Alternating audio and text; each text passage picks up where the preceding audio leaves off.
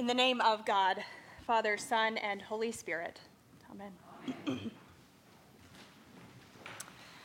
Given our gospel reading for the day is all about love, I was really tempted to erect a screen and just replay Bishop Curry's sermon from yesterday because I'm not quite sure I can top it or add to anything he had to say about the transformative power of love.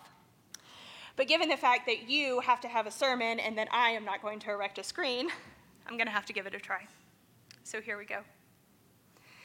This morning, on the 5th Sunday of Easter, rather than continuing with another resurrection story, our lectionary transports us back in time to the Last Supper, to what led up to Jesus' crucifixion. At the beginning of John's chapter 13, we hear that Jesus is aware of the fact that the time has come for his death. And the author of John's gospel proclaims to the reader that having loved his own who were in the world, Jesus loved them to the end.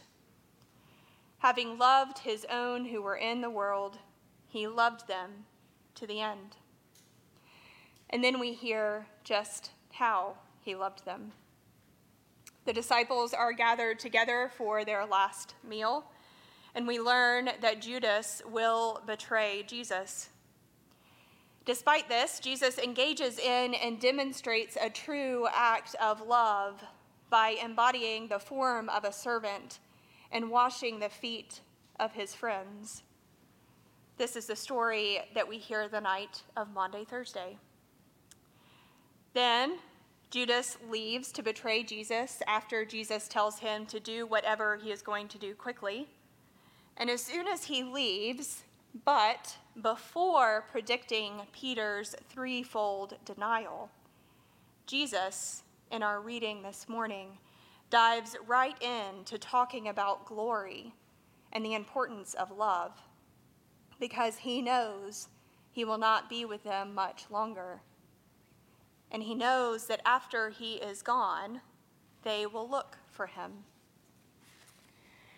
Now, these two words, glory and love, are words that we use quite a lot in our world. But they are words which have specific meanings and implications in our text.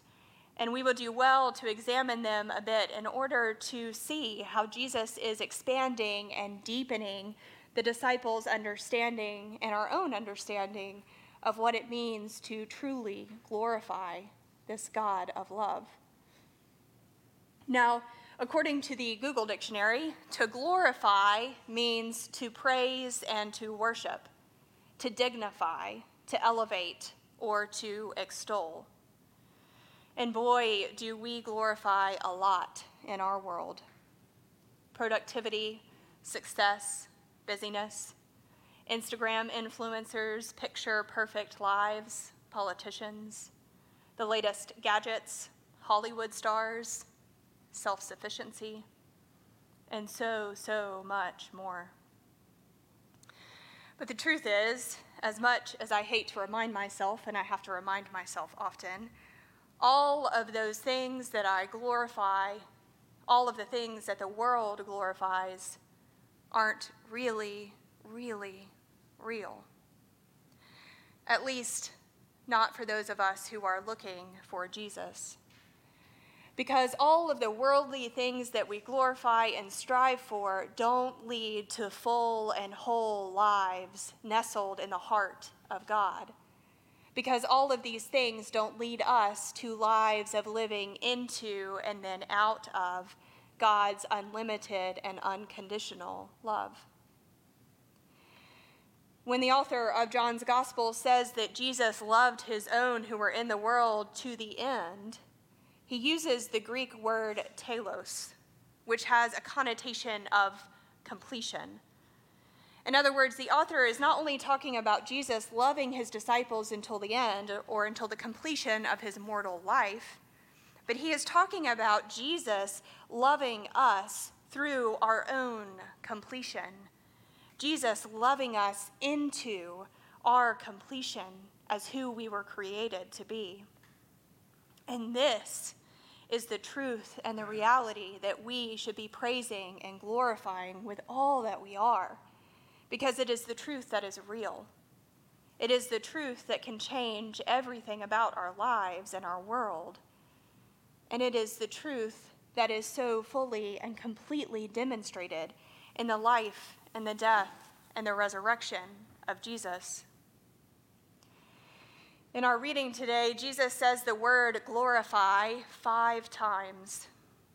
Now, the Greek word for glorify in this reading means to ascribe weight to something by recognizing the real substance or the real value.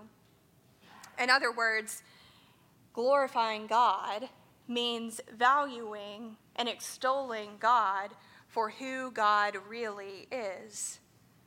It is extolling, acclaiming, and elevating God's true character, God's true essence, as known through Jesus, rather than extolling or acclaiming or elevating any other God or even any other image or expectation that we might have of God. In talking about glory, Jesus is teaching them right before he is about to be crucified what truly deserves to be glorified: love. He is inviting his disciples and you and me to glorify God, who really is a God of love, as known through this self-sacrificing, foot-washing Messiah, this Jesus. Not a warrior-like Messiah who would annihilate the oppressive forces of the time through military might, but this Jesus who loves with abandon, with all of himself and all of his life. This Jesus who washes his friends' feet. This Jesus who will end up on a cross, laying down his life for his friends and for you and for me. This Jesus who calls us to a similar life of self-giving, unconditional, foot-washing, servant love, because he knows that it is the only way to a life of wholeness and fullness, the only way to a life of completion. But you know, as much as I know, that the work of love is really hard. To love is to engage in an act of vulnerability. It is to give our whole selves. It is to give our hearts and our bodies and ourselves to the world for the betterment of ourselves and of our bodies and of our world and of our neighbor, knowing that we can be hurt or betrayed or denied.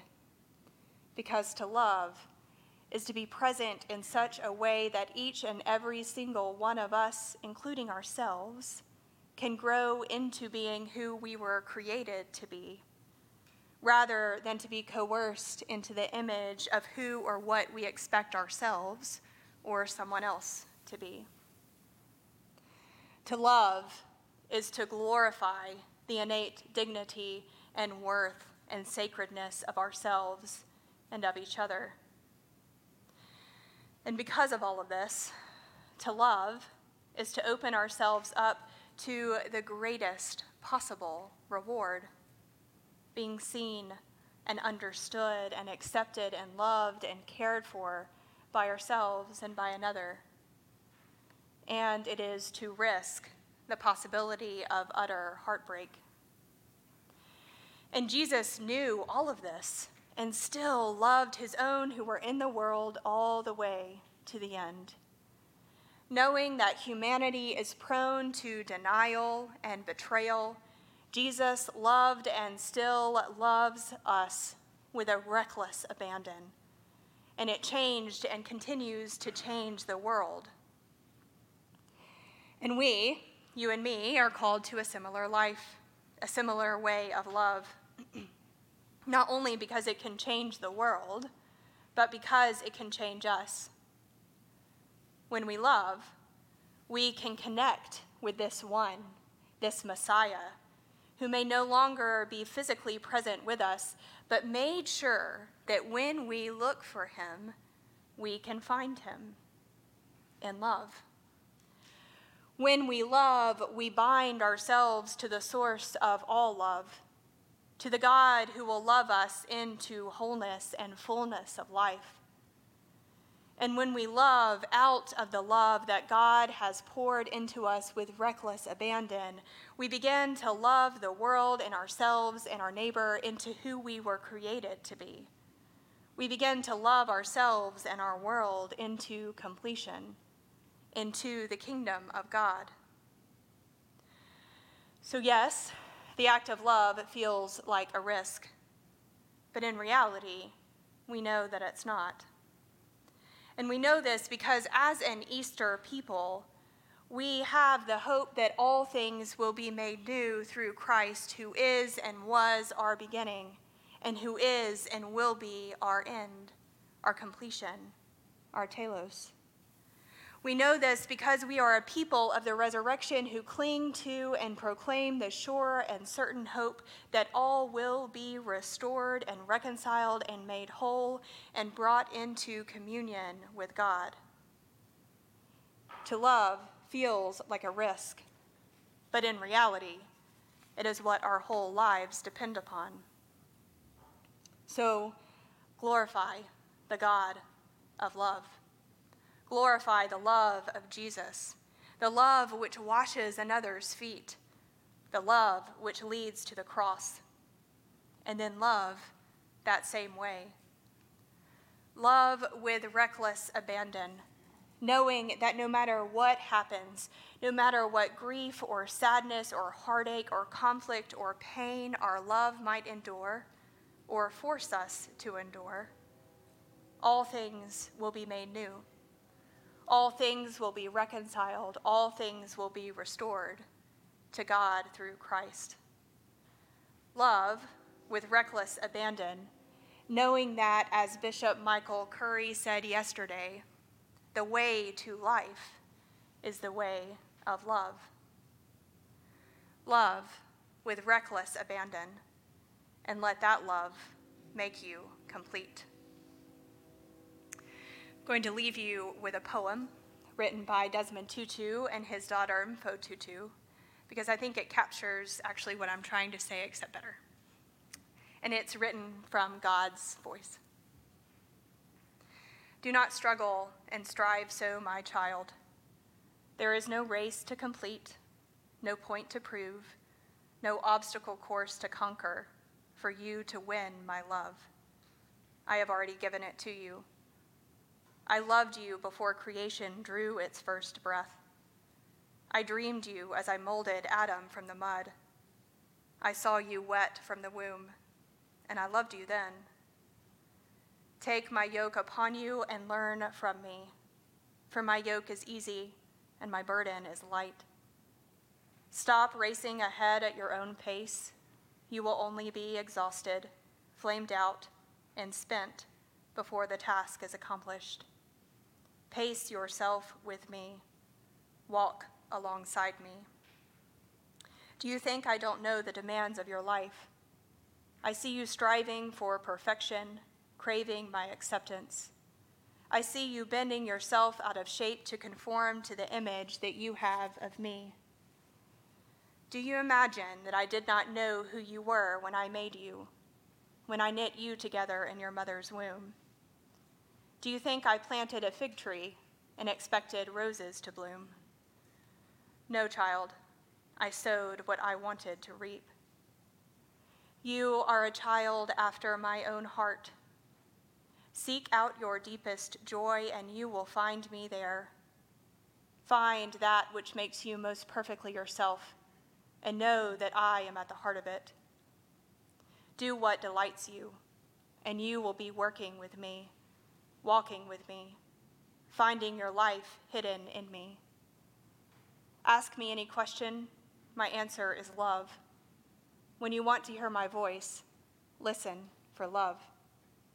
How can you delight me? I will tell you, love. The tough, unbreakable, unshakable love. Are you looking for me? You will find me in love. Would you know my secrets? There is only one, love. Do you want to know me? Do you yearn to follow me? Do you want to reach me? Seek and serve love. Amen.